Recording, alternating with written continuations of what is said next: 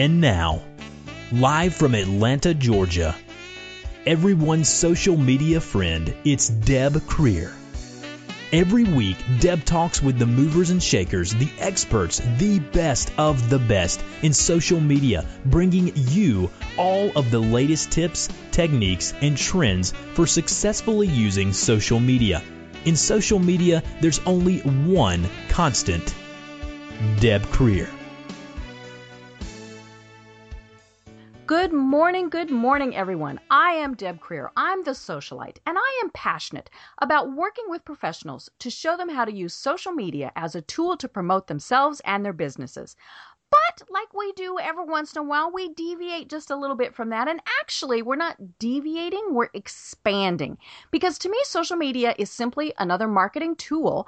And so today, we are so very honored to be talking about marketing with one of the true experts in the world. So please join me in welcoming David Avrin. So welcome, David. Thank you so much. Nice to talk to you, old friend.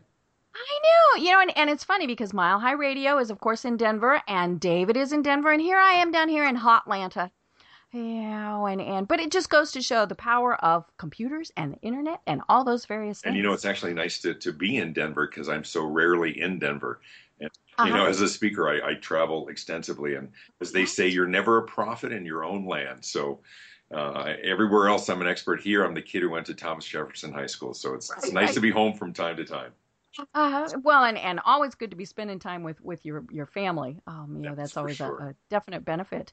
But I've had you on before on the program on Mile High because we talked about one of your books, and I love it. It is such a good book. The title of it is called "It's Not Who You Know, It's Who Knows You," and I actually mention it quite a bit on the program because to me that's kind of what social media is. Yeah. It's not who we're connected to; it's who our connections are connected to. Absolutely. And I have a confession.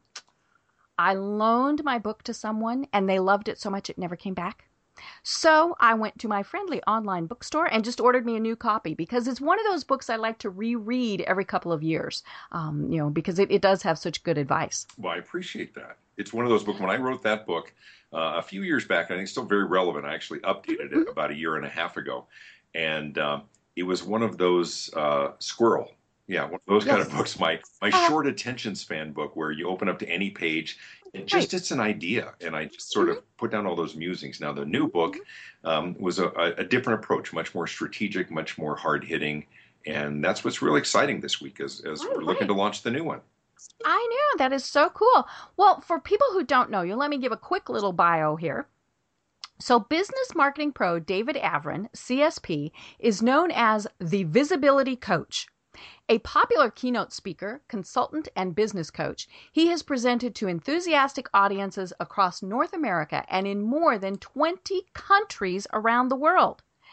David has worked with more than 3,000 company CEOs and other top leaders and their organizations to help uncover, envision, craft, and promote meaningful competitive advantages. David's company, Visibility International, LLC, is based outside of Denver, and you can visit him at visibilityinternational.com. Yep. Great. Well, the new book, we've already teased it, but the name of the new book, and I love this, is Visibility Marketing, the no-holds-barred truth about what it takes to grab attention, build your brand, and win new business. And it was one of those books that as I was reading it, I'm going, It had so many common sense things, but so many things that so many people forget. And that's what I really liked about it is, it was a way to really remind people and even to tell people from, who aren't familiar with some of this, here's what you need to be doing. So let's take a step back. Why did you decide to write the new book? Well, part of it, quite honestly, is as a keynote speaker, for us, it's relevance. It's what's new, but it was also sort of the culmination. When you write a first book, it's everything you've learned to your life at that point. And when you go to a second book, it's a very different process. It's sort of what's that next level learning, and that's what this was for me. And it was, if I was going to write, instead of writing a book, if I was going to write the book, what was the thing that I would want to shout from the mountaintops?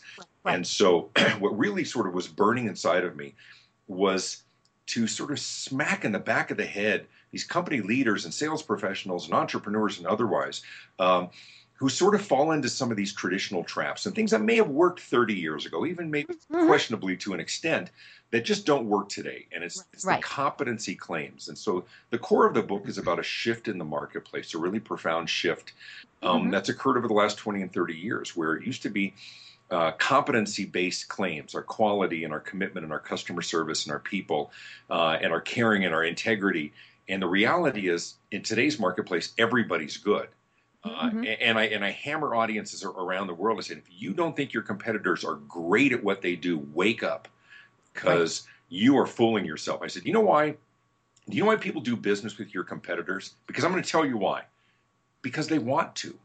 Because they like them. Because they're good. They're used to it. Yeah, and they're good. And some of them just be very, very comfortable. And so we talk about the challenge of customer acquisition. And the reality is the challenge is customer and prospect conversion, because they're already getting their needs met. So we have to convince them to stop doing business the way they're currently doing business and start doing business with us. And that's hard. And so the traditional methodologies just don't work. And so we have to get beyond competency claims. And so the core of the title itself, Visibility Marketing, sort of alludes back to traditional marketing in yesteryear, which was, saying, look at me, and here's our building. We paint our building a bright color. We have neon signs, or a high school kid is on the corner waving at cars in a costume character. Today, visibility marketing is about being visible where they are, where your prospects are, the events that they attend and the articles that they read in the publications. And of course, with these wonderful new tactics like social media and content marketing, it gives us a chance to take our message and broadcast it to the world. And as you alluded to in the beginning, when you're talking social media, of using that hub and spoke model and using the people who already have a wonderful audience to help leverage that to broadcast your message far beyond the walls of your business itself. And so this was a fun book to read. This was to write. It was a hard book to write because I really had to come up with some great examples of why what used to work doesn't, what works now. But then I also put an exercise at the end of every chapter that says, here's something you can do to sit down with your team or your organization or your spouse, depending on the size of your business, and ask some of these kind of hard, provocative questions about why are we a better choice than the other great choices. Right. Well, and that's one of the things that I got out of the book is you absolutely have to know what your competitors are doing. So why are you the better choice? And and they wouldn't still be in business if they weren't doing something well, or at least something passable. I've interviewed Peter Shankman before, and one of the things that he talks about is the fact that everybody pretty much gets by on being average. And, if you really want to do good, all you have to do is just a little bit better than average. So in your book, it's all about getting people to know that you are better than average, that you've got this great product, this great service. And it does start in a lot of ways with knowing your competition. And, how many business owners either bury their heads in the sand and think, I don't have competition. Right, we get that. Or they don't want to know anything about them. Right. Well, I get pushback sometimes, which is very interesting. And they'll say, listen, I'm not going to develop my marketing based on what my competitors do. And I'm like, you have to. And I'll tell you why. Because if I'm playing the part of your prospective customer, I'm hearing from everyone. And if they're all saying the same things and touting their quality and their commitment and their people and all, then I don't know the difference. And when I don't know the difference, it's about price. And I ask audiences around the world, I say, raise your hand. Who aspires to be the low-price leader in your category? And, of course, they laugh. And I'm like, that's what happens. When I believe, as your prospect, when I believe that everything is essentially the same, I am hammering you on price. Now, it's not to suggest that price is unimportant. I've heard sales presenters say, even recently, if you do X and Y, price is no longer an issue. And pardon my language, it's complete and utter crap. Right. Price is always an issue, always. But provided you're priced competitively, then price isn't the issue, right? They can afford you or they can't. Or they can afford your competitor or they can't. Even if you're a premium product or service, they can afford you or they can't. But when I believe everything is the same, then it is about price. So much of the book, and of course my message, what I speak as well, is about competitive advantage. It's no longer about competency. It is about competitive advantage. And I might differ a little bit from my colleague Peter Shankman in that I think everybody's really good today. There's always some stragglers, but I don't think there's a few that are fair or marginal. But you know what? Right. The internet outs them very, very quickly. Yes. With Yelp and TripAdvisor and Rotten Tomatoes, the opportunities for feedback and for offering negative reviews or anything else is profound. I mean, in yesteryear, a bad movie could survive for a couple of weeks. Now it can't survive for 2 days. Right? Did you ever see, there was a movie this last year called Gem and the Holograms. Did you ever see it? No, and I don't even think I've heard of it. Know why you didn't see it and never heard of it? It got bad reviews. Because it sucked. Right. There was an article that said it was the #1 biggest flop of the year. Well, teens shared that information very, very quickly. It didn't go because it wasn't good. The ones who aren't good, they find out very, very quickly because everything goes online. Everything goes online. And we do so much research. You know, I'm getting ready to meet a friend of mine for dinner in a town where neither of us have been. And so we were looking on Yelp and we were looking on TripAdvisor. And, you know, the funny thing is a lot of times the reviews that are there, and you're, of course, looking for positives and you're looking for negatives. So many times I'm thinking, were they even talking about the right restaurant or, you know, all of those things? And especially with the extreme negatives and the extreme positives, I always wonder what's in it. You know, is it the wife of the business owner or the ex-wife of, you know, a server or, you know, something like that? That is, and so, you know, I kind of ignore the outliers.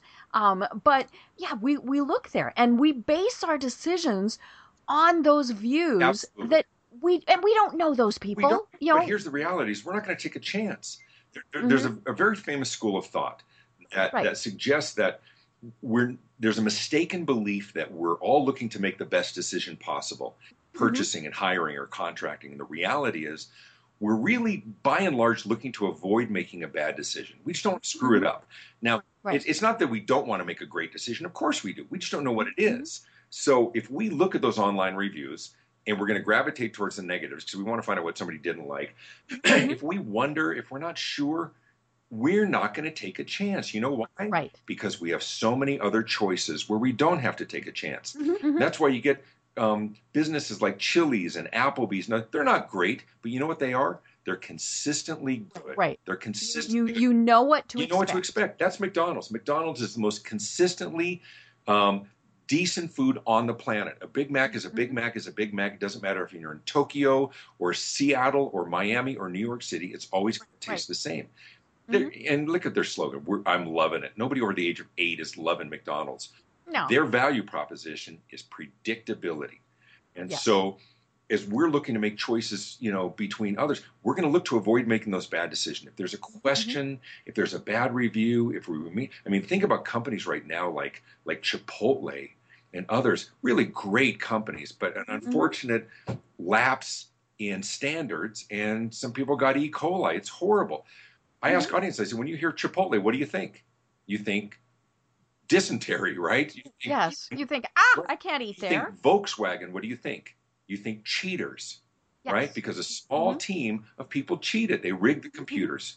And so your brand, and I talk about branding as well as your brand being your reputation. So everything that we do and everything we don't do matters.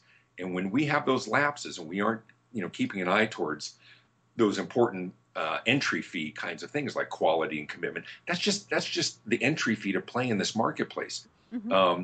But as you said before, I mean, that looking to avoid making a bad decision. I'll give you a quick example. I travel like crazy, as you know, and so when I travel, I rent from Enterprise. Enterprise always give me great customer service, very consistent, and they take my debit card. So I love Enterprise. But when I turn my car back in, and I rent 90 plus times a year, they always say the same thing to me. So I pull in, I get out, and they say, "Welcome back, Mr. Avrin. How was the Charger? How was the Camry?" Whatever I say, it was just fine. They walk around the car and looking for damage or something. They said, "Did you have a chance to fill it up?" "No." "Go ahead and charge me." "Should we put it on the same credit card?" "Yes." And then they ask me the same question every time. Is there anything we could have done to have made this a more outstanding experience? You know what they're really saying? They're saying, please, God, don't go on TripAdvisor They trash us for something I can fix right now. Let me fix it. Right? Because that negative review doesn't go away. It's this. I tell my kids, and I know it's a horrible, cynical view. I got 3 kids. Well, they're 2 teens and 1 in her 20s. And I say, you know the difference between love and the internet? The internet is forever. Ever and ever. Don't post that stuff. Well, it's the same for our businesses and same for our social media. As we think and try and take a deep breath before we hit that send button, because it never goes away. And so we really work really hard to mitigate the opposition. If there's somebody who's not happy, more than any other time in history, Deb, we have to go overboard in helping them to walk away satisfied. Because remember basic guest relations philosophy, and there's been versions of this, when they say the average person with a positive experience will tell 2 or 3 people, and the average person with a negative experience will tell 10 or something like that. Today, none of that's true. Both can't. It's not anywhere close. Millions, right? Because we have those access to those online resources. So.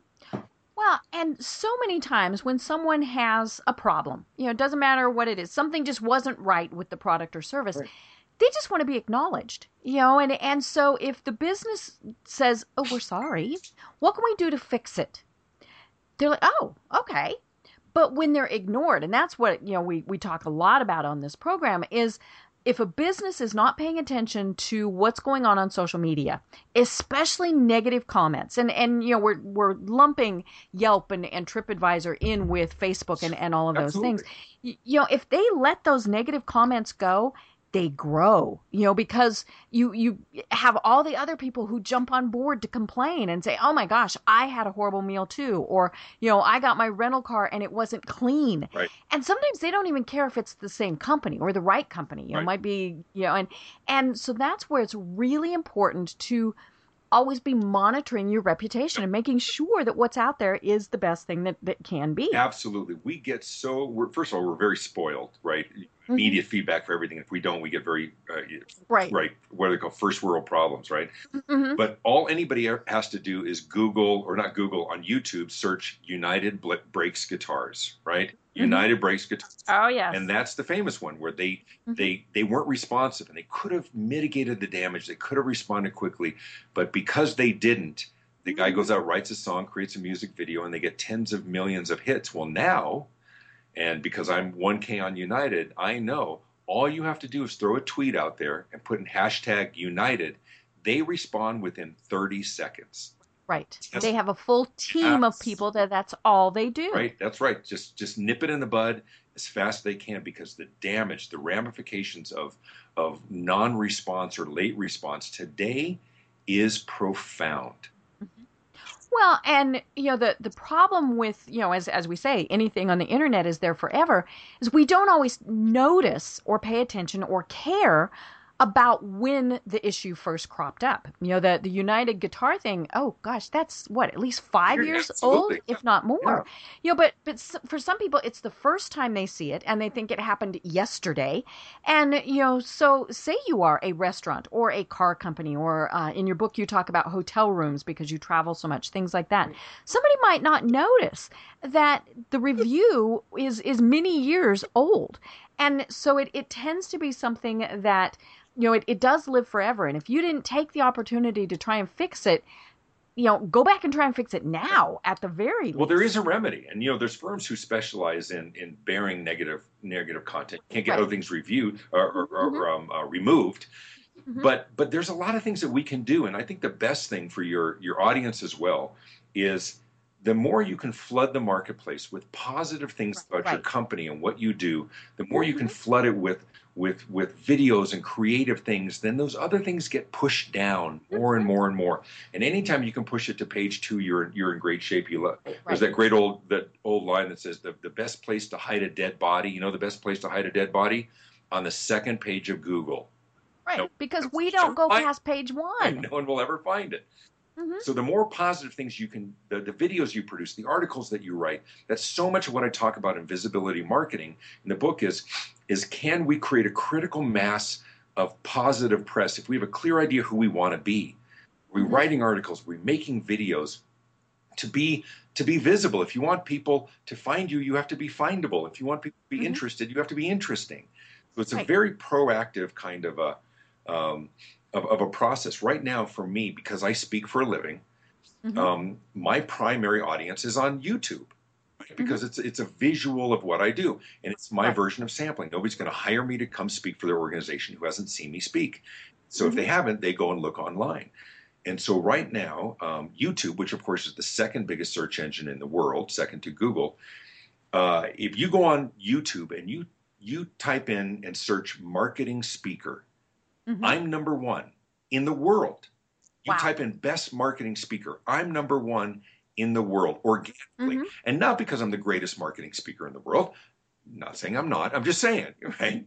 No, the internet doesn't judge. It's just content because I have content Right. because I have enough enough keywords and others in there. But wherever I Mm-hmm. go, I just take my iPhone and I turn it around. I put it on the ledge, and I'm like, "Hi, David Avrin, the visibility coach. I'm here, Mm-hmm. Dubai. Right. Oh my gosh, I'm at the top of the Burj Khalifa, the world's Mm-hmm. tallest building, 200 stories, 57 elevators. It is impossible to ignore." And I Right. go on and give them some little message about marketing, and then I upload it. It's Mm-hmm. content, and it's Yes.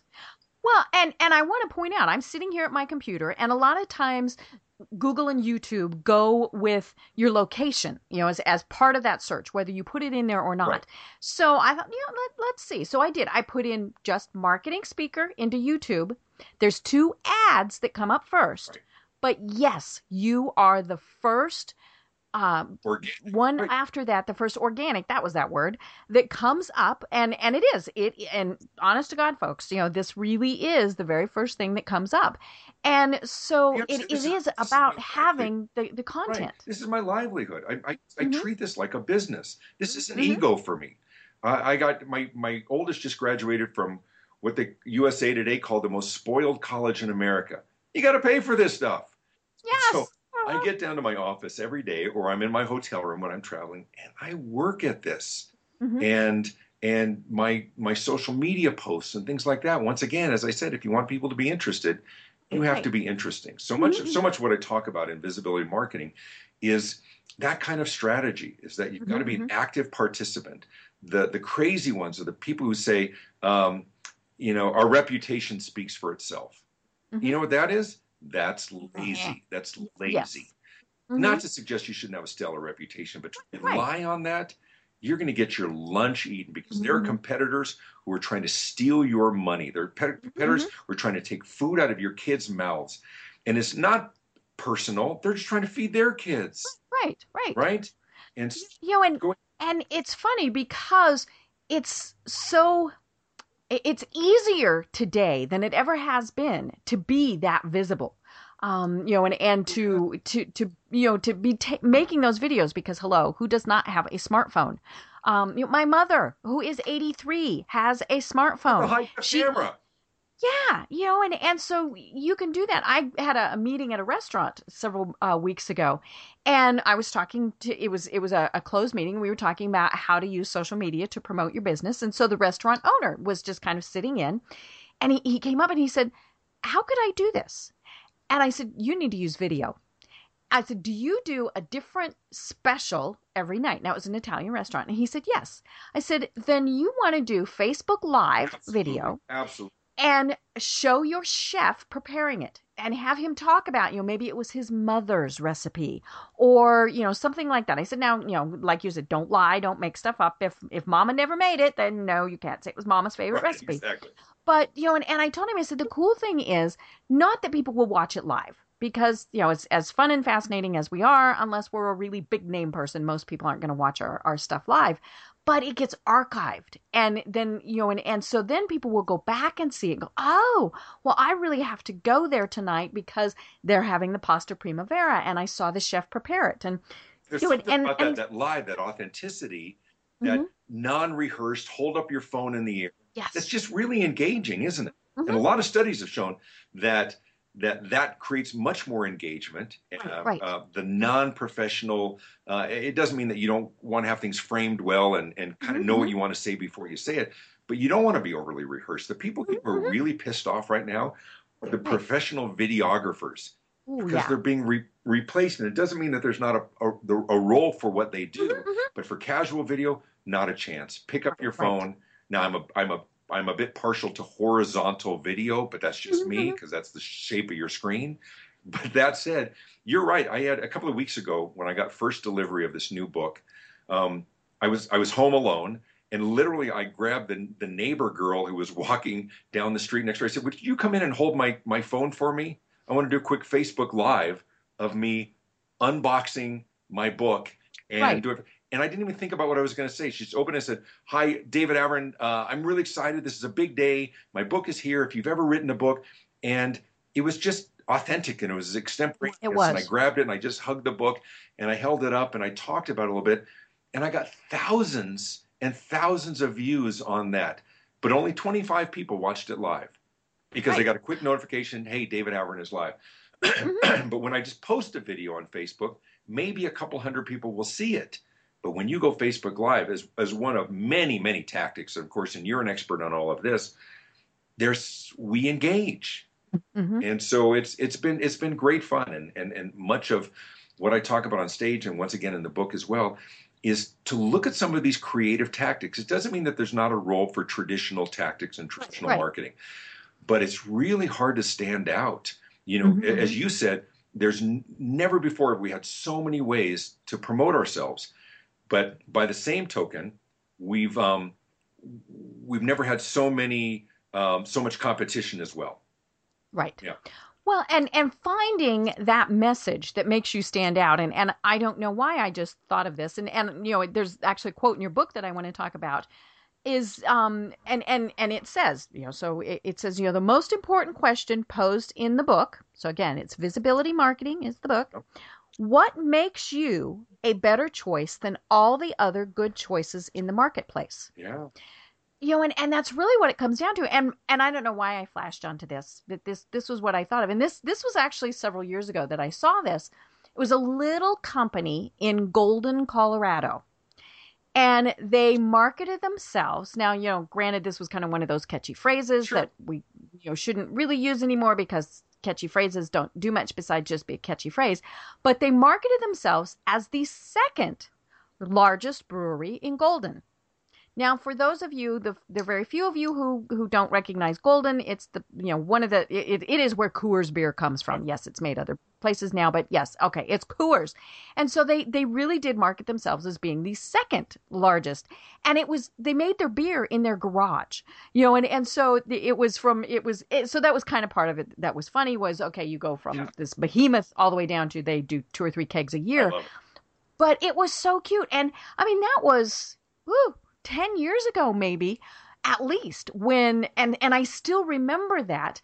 But, you know, now they might have to say the second best brewed beer in, you know, and things like that. But then they have to back it up. And that's really what your book comes down to is we can't just keep using these catchy phrases or the catchy keywords.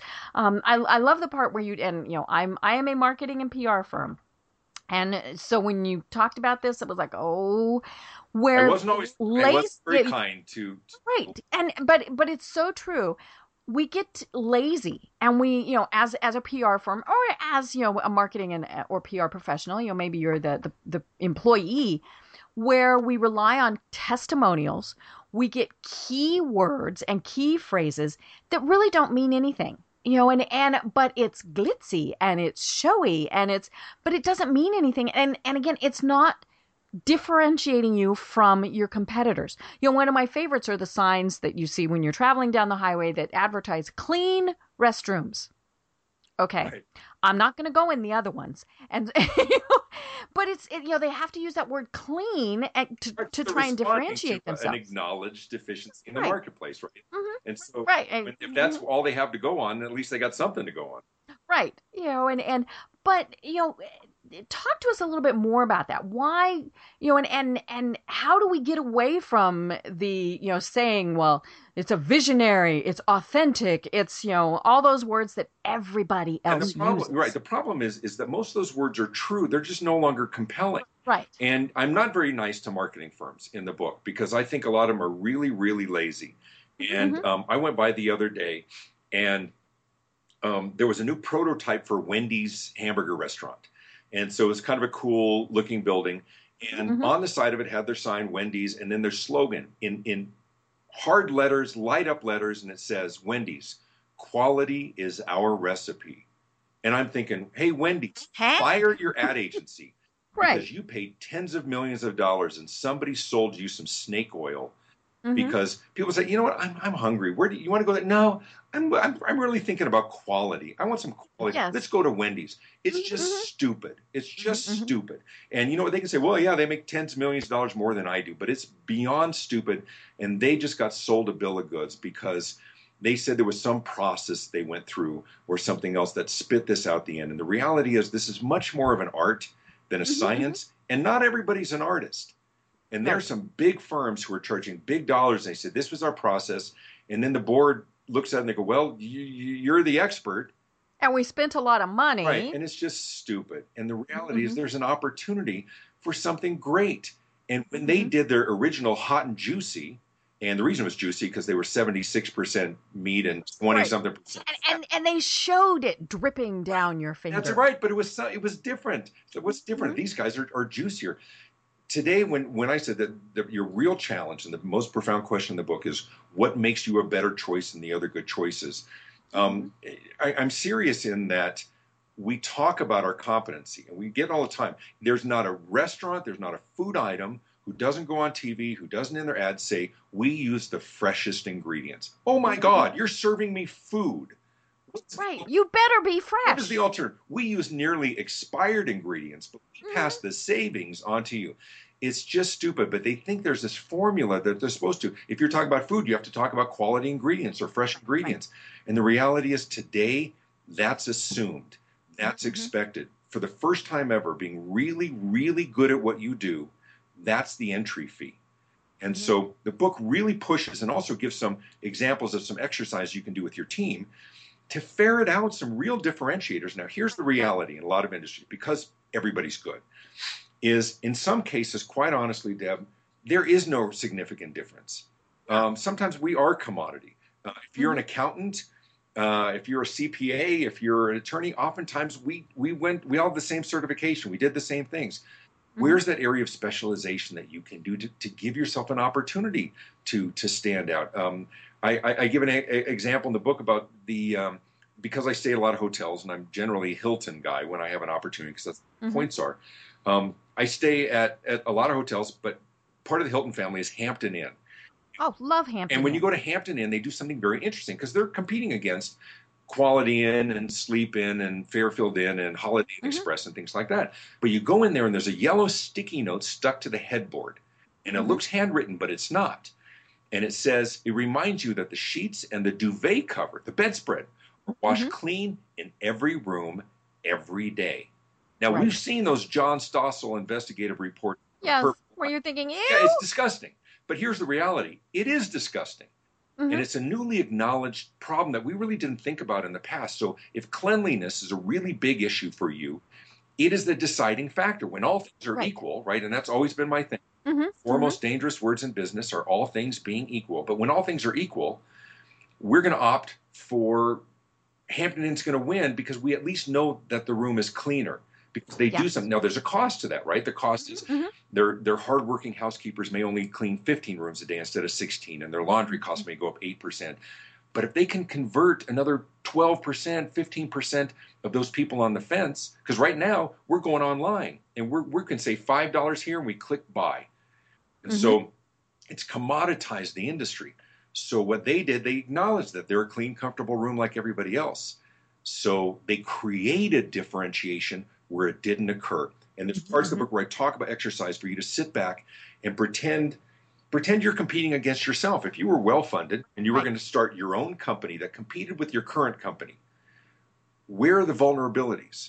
What are you doing currently that you think may be vulnerable? If you were going to create a new company, how would you compete against yourself? And it's so eye-opening. I do this with teams across the country and around the world, and they bring me in and I work for a day in consulting. And we ferret out some of these kinds of things. So for those of you listening right now and others, if you really struggle to find some significant differences other than we really care or we have great people, which is completely meaningless, sometimes maybe this is the impetus to sit down and create some differentiation that didn't exist. Can we solve a problem maybe a little bit better? Maybe if it's sort of traditional that it's always a 7-day turnaround, is there a way for us to do it in 3 days? What would that take? Is it worth the money? And sometimes the answer is no. Right. But it's a great introspective exercise to create differentiation if it doesn't exist. Right. And sometimes it really is just something fairly simple. Sure. And or sometimes it's something that's more complicated. I'm sitting here looking at Amazon right now. When Amazon first started, we thought, ooh, this is pretty cool because we can get everything. And maybe it takes a week or so. Well, then it got faster and faster. And now they have Amazon Prime and Amazon Now. And we expect things to come within an hour or 2 hours. And if there's a product that I want that isn't, I'm like, oh, well, how come I can't get it in an hour? Now, I could drive somewhere in 10 minutes and buy it, but it's this whole concept of I can order it without ever having left my easy chair. And then, of course, the trick is, well, I'm not going to get just that. I'm going to get other things, too. Yeah, you get them in the door. It's why Costco and Sam's Club put their milk and everything else in the back of the store. You got to pass everything else. But the point is, you can get books anywhere. We can always get books. So that competitive advantage, it's like, why are you a better choice? Well, for them, it's a faster delivery. Now it's drones, right? Looking at it and everything else. Sometimes it's that small thing that you're going to get that these people, they're all doing the same thing, but they have a 2-year warranty and everybody else has a 1-year warranty. Guess what? All things being equal, they win. Right? And the product may break after 6 months or the product may break after 5 years, but just know, 1 year as opposed to 2 years. Okay. I think I'm going to go with the 2 years. And you assume there's better quality. And the good news is there's so many ways to do this right. The only way to do it wrong, besides doing a bad job, right? That's the most fundamental. Yes. But the only way to do it really wrong is to be complacent, is to let your competitors find clever ways of gaining competitive advantage. I hear, and a big part of my audience is company CEOs, and I work with CEO roundtable groups and others, and I still hear people saying, folks, at the end of the day, it's about quality. And I say, I couldn't disagree more. At the beginning of the day, it's about quality. Yes. Quality is the entry fee. At the end of the day, it's about competitive advantage. And so that's my message on stage. It's my message in the book. It's about gaining, identifying, creating, promoting competitive advantage. Right. One of the things you talked about in the book, and I found this fascinating, is industry trade shows and conferences. So many people, for whatever reason, don't go. They don't have time. They don't have the money, yada, yada, yada. But a big part of it is they don't want to go and see what their competitors are doing. And your point is you absolutely have to go and see what your competitors are doing. I think it's a faulty mindset. And I get pushback all the time. It's like, I'm not, I'm focusing on my customers. And I'm not going to focus on my competitors. And I understand where they're coming from, but it's a naive way of looking at things. What you have to know is, what are your prospects hearing from your competitors? What are your competitors offering your prospects? Because we think, we think we're having a one-on-one conversation with our prospects. It's a group. And they're on a party line. We're on a party line. Everybody's having that same conversation with the prospects, and we have to stand out. At least we have to be a finalist, right? Because for most of us, if we can get face-to-face with a prospect, we're going to convert the lion's share of those opportunities. It's, how do we get that? I mean, what's that one behavior? And I talk about this as well, is so oftentimes that it's really one behavior that is predictive of success. And for most of us, it's getting in front of a prospect. It's marketing for the behavior that leads to the sale instead of marketing for the sale. And the perfect example in the marketplace is Geico, right? Geico Insurance. They almost never ask you to buy insurance. They only ask you for one thing. They ask you for 15 minutes because it's easy for you to say yes to 15 minutes. But once they get 15 minutes, they got you, right? And so it's the same for me in my marketing with my team here just south of Denver. When I'm on the road, they're working hard keeping me busy. But we know there's one behavior that's predictive of success for me as a speaker. And that's as if we can get prospects, meeting planners, speakers, bureaus, others, to my website at visibilityinternational.com, and they click on the video right there in the middle of the home screen. If they click on that video, which is 12 minutes of me speaking all over the world, if they click on that video, I got a good shot at getting the gig. Right. If they don't click on that video, Deb, zero chance. Right. Zero. Nobody's going to hire me. So when we create our marketing, we ask ourselves a question.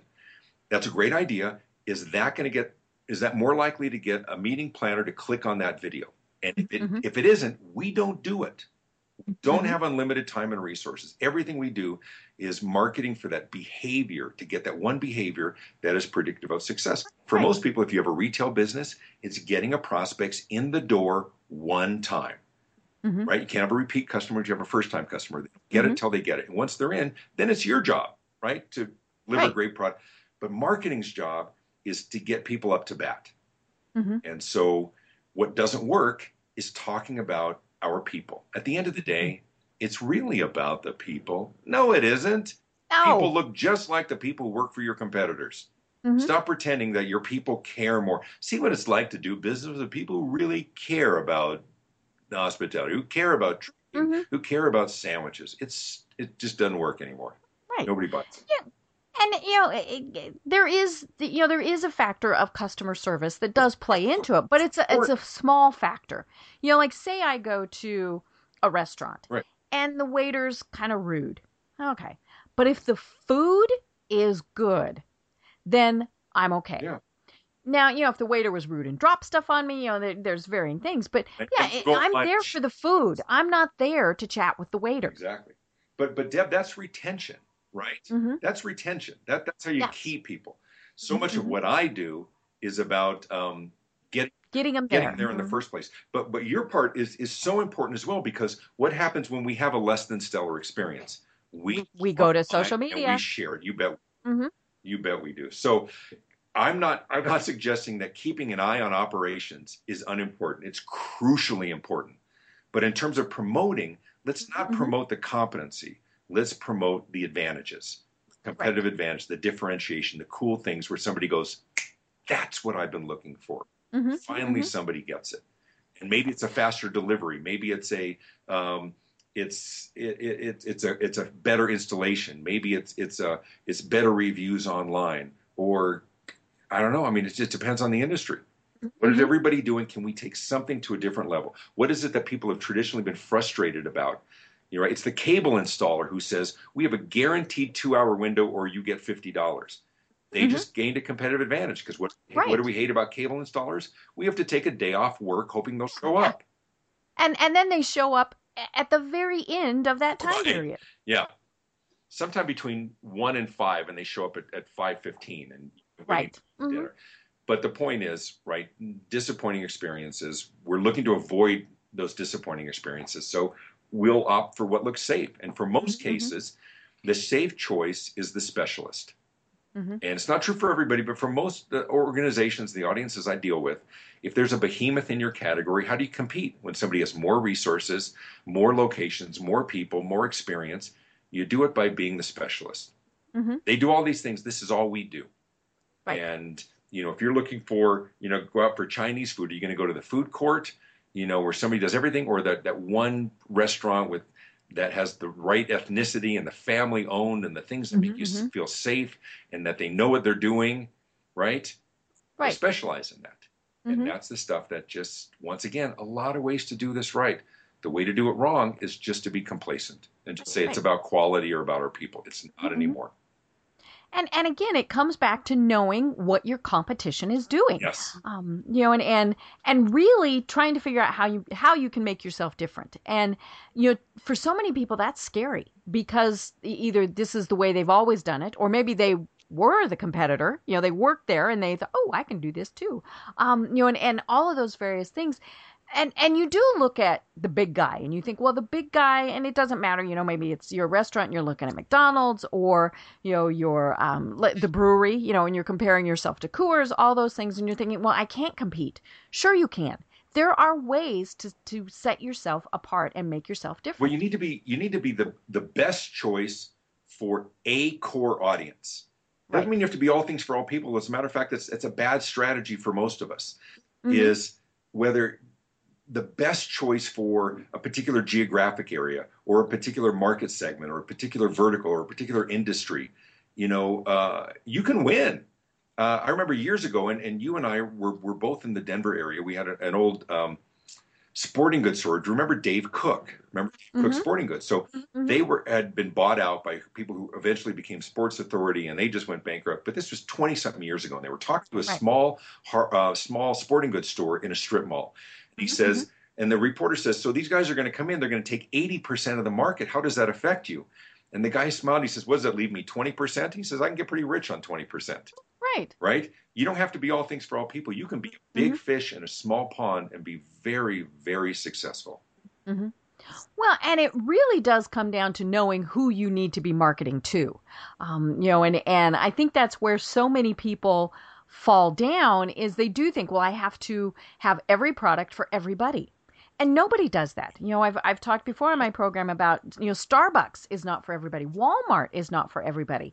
There are certain, everybody knows who their specific target market, audience, potential customer, whatever phrase you want to use, they know who those people are. And there's some give and take on either side, but you have to figure out exactly who your audience is. When you try to be a great choice for everybody, then you're no longer a perfect choice for anybody. So that specialist can be that much more successful. When you try to be, then you're the First National Savings and Loan and salad bar, and it's not a good strategy. And we've unfortunately seen, especially a lot of small business owners who fall into that category. They think, well, I do this and I'm not quite making enough money there, so I'm going to add this. And this. Right. And then when people are choosing, they don't know who to choose. The best resource to see how well this plays, watch the TV shows, watch Shark Tank, watch The Profit, Marcus Lemonis on The Profit on MSNBC, or CNBC, probably the best show on television. And you go on Shark Tank and they say, so who's your audience? Everybody. No. Wrong answer. You don't have enough money. You don't have enough money to market to everybody. Who, if they heard and knew that you exist, would love what you do. That's your core audience. You got to at least dominate them. And sometimes it's as simple as proximity. If you're a pizza place that sells pizza by the slice, your market is that 1.5 mile radius, right? You're not going to try and be the best pizza everywhere. You might be, but there's a lot of competitors. Your marketplace is proximity. But if you're a specialist and maybe your marketplace is global, right? The minute we go online, our marketplace is global. And you can be that resource that people are looking for, rare collectible Christmas something items. You can dominate that. And you can freeze out others because there is no need in the marketplace. That's the problem we see a lot of times, is a solution looking for a problem. People want to start a company, and you'll hear Mr. Wonderful on Shark Tank go, you're going to get slaughtered out there. There's too many other people who already do it, and they do it well. There's not a need for your product or service or company. And so sometimes that's a hard introspective conversation to have with yourself. Somebody may create a great jam or jelly or barbecue sauce, but I guarantee you we don't have a shortage of barbecue sauces right now. But my friends and family love it. We're going to make millions. There's a solution looking for a problem. Right. And unless you have millions to put into it, you're probably not going to do that. And you'll hear that a lot too, is you don't have enough money to build the marketplace. Oh no, but this stuff is really, really good. It's a business. Got to treat it like a business. And sadly, there's probably no truly unique products or services anymore. It's one of those things where I can't think of anything. And now, granted, there's some things that are just kind of anomalies. I'm old enough to remember pet rocks. Oh, yeah. I mean, seriously, who thought that selling a rock was a good idea? And darned if those people didn't make millions of dollars. And the scary thing is others who look at that and they think, that's a model, I'm going to do that too. It's an anomaly. You can understand when something is just, who saw that coming, right? Crocs, something else, right? It's an anomaly. Yeah. Right. And you have to remember that when you're developing it. And so when you say you've got a new product or service, and you talk about this in your book, research it, folks. You're probably not the first person to come up with it, and make darn sure that you're not stepping on somebody's toes who has a bigger lawyer than you do. Yeah, and I come across this all the time. And people will say, because my trademark is the visibility coach, and I own the federal trademark for visibility coach. Right. And 3 or 4 times a month, I'll see somebody, I'll do a Google News search and that goes up automatically. And there's somebody who says, "Hi, I'm so-and-so, the visibility coach." And they create like series of videos. And they never even did a Google search to see, is it already taken? And in most cases, they're very apologetic and they're very embarrassed, but you got to protect your brand. You got to protect it. But we don't have to go to the library anymore to look things up. No. Just pull out your phone out of your pocket. And marketplace is jammed with products and items and companies and web domains, but it doesn't mean that there isn't a critical mass of great ideas that have yet to be fostered. And so dig deep. Dig deep. There's so many cool things. 100 years ago, the head of the U.S. Patent Office famously proclaimed that everything that can be invented has been invented. And it's crazy. It's the same thing with marketing. For people who are willing to do the work, and I know we're short on time, but I start the book with a little parable, a true story, as I'm sitting with my then 10-year-old son and we were watching the Super Bowl. And he says across the room, he says, "Dad, if they can do such great commercials during the Super Bowl, why don't they do great commercials the rest of the year?" And my brother looked at me and goes, "Yeah, marketing genius, answer that one." And I said, "Buddy, they can if they decide to do the work. But most of the time they're just lazy." Right. But they can't be lazy into the Super Bowl because it costs too much money. What if we, all of us in our businesses, what if we pretended that everything we did was going out to the Super Bowl, was going to cost what it cost, was going to have the audience that it was going to have, and we held ourselves to that standard? I think we could produce and create some great stuff. My colleague Sima Dahl out of Chicago, Sima's brilliant, and she talks about social media as well, and she says, you got to ask the question before you post something, is it more likely to be forwarded or deleted? That's a tough standard, but I try to live up to it. And I think if we dig deep and are clear what everybody else is doing, commit ourselves to doing something more creative and more profound and more meaningful, we will see the results in our business in spades. Well, and it does kind of come back to what we were saying before, that so many people, and they might be above average, but everybody is kind of at that same level. And we do kind of rest on our laurels or maybe even just coast with what we've been doing. And that's where we get caught, because then you do have somebody who's doing it better, who not only catches you, but goes zooming past you. And our problem is we're just busy. We're too busy doing the work that we sometimes forget to treat ourselves like a client. And that requires blocking time on the calendar to spend as much time working on our own business as we do for our clients and our customers. Listen, nobody's lazy, but we can be very complacent in our marketing. And that's what the book's about. It's about treating yourself like a client and realizing that everybody's good. And so it's been great fun. It's exciting because this is the week of the launch.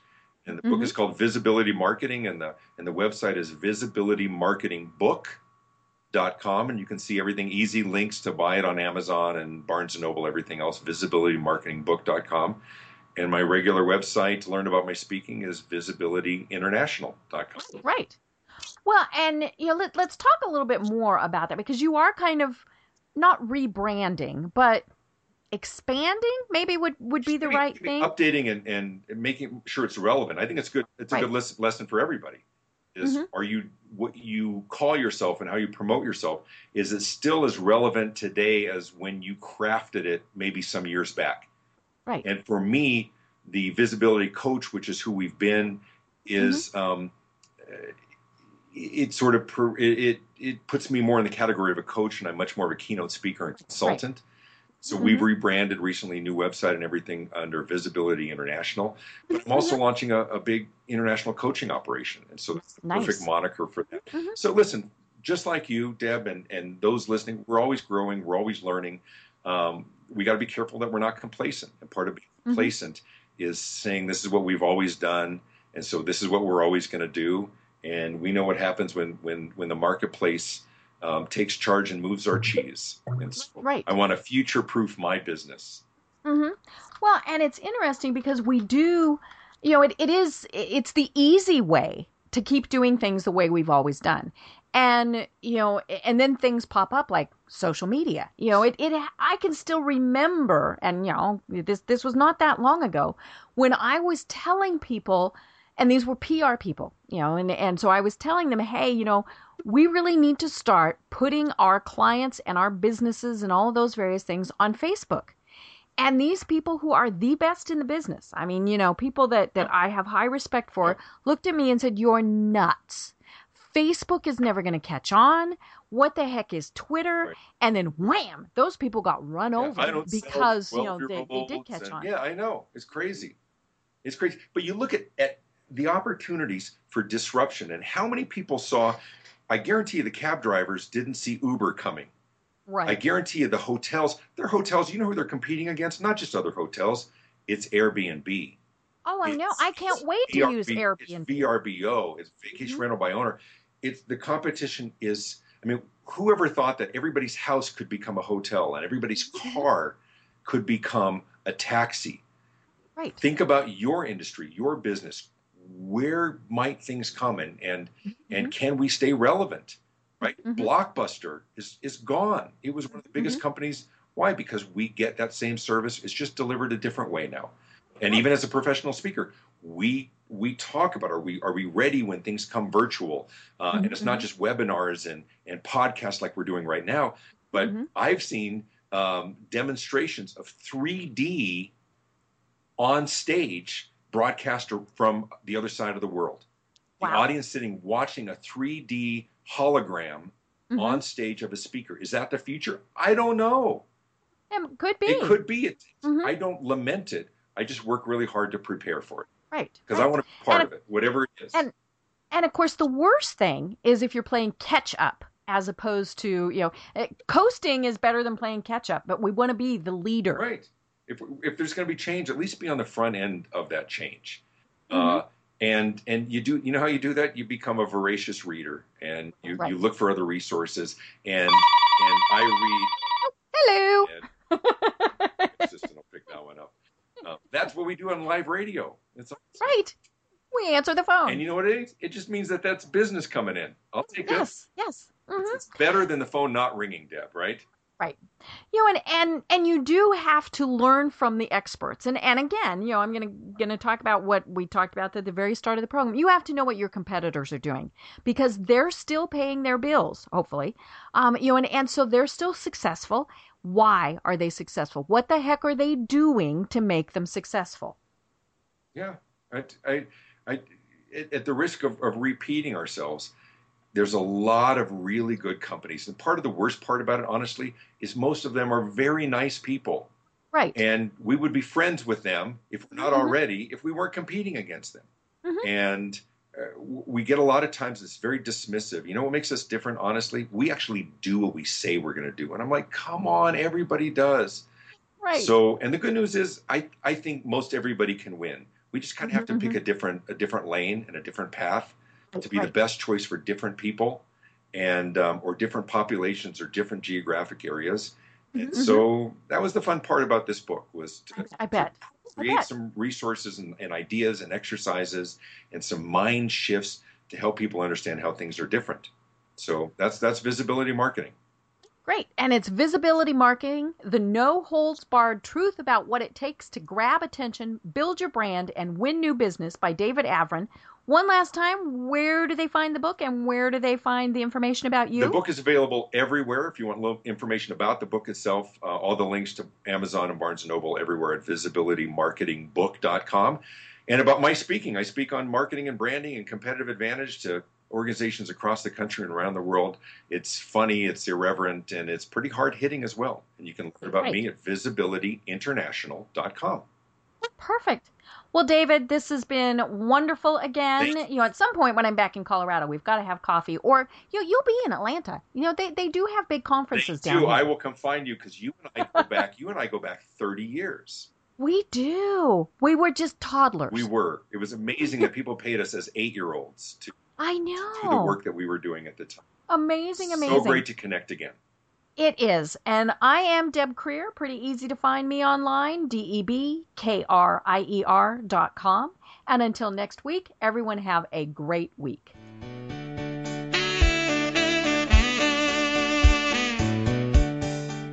Thanks for listening to Deb Career, your social media friend. Tune in next time to listen to more great tips, techniques, and trends for using social media. This podcast is a part of the C-Suite Radio Network. For more top business podcasts, visit c-suiteradio.com.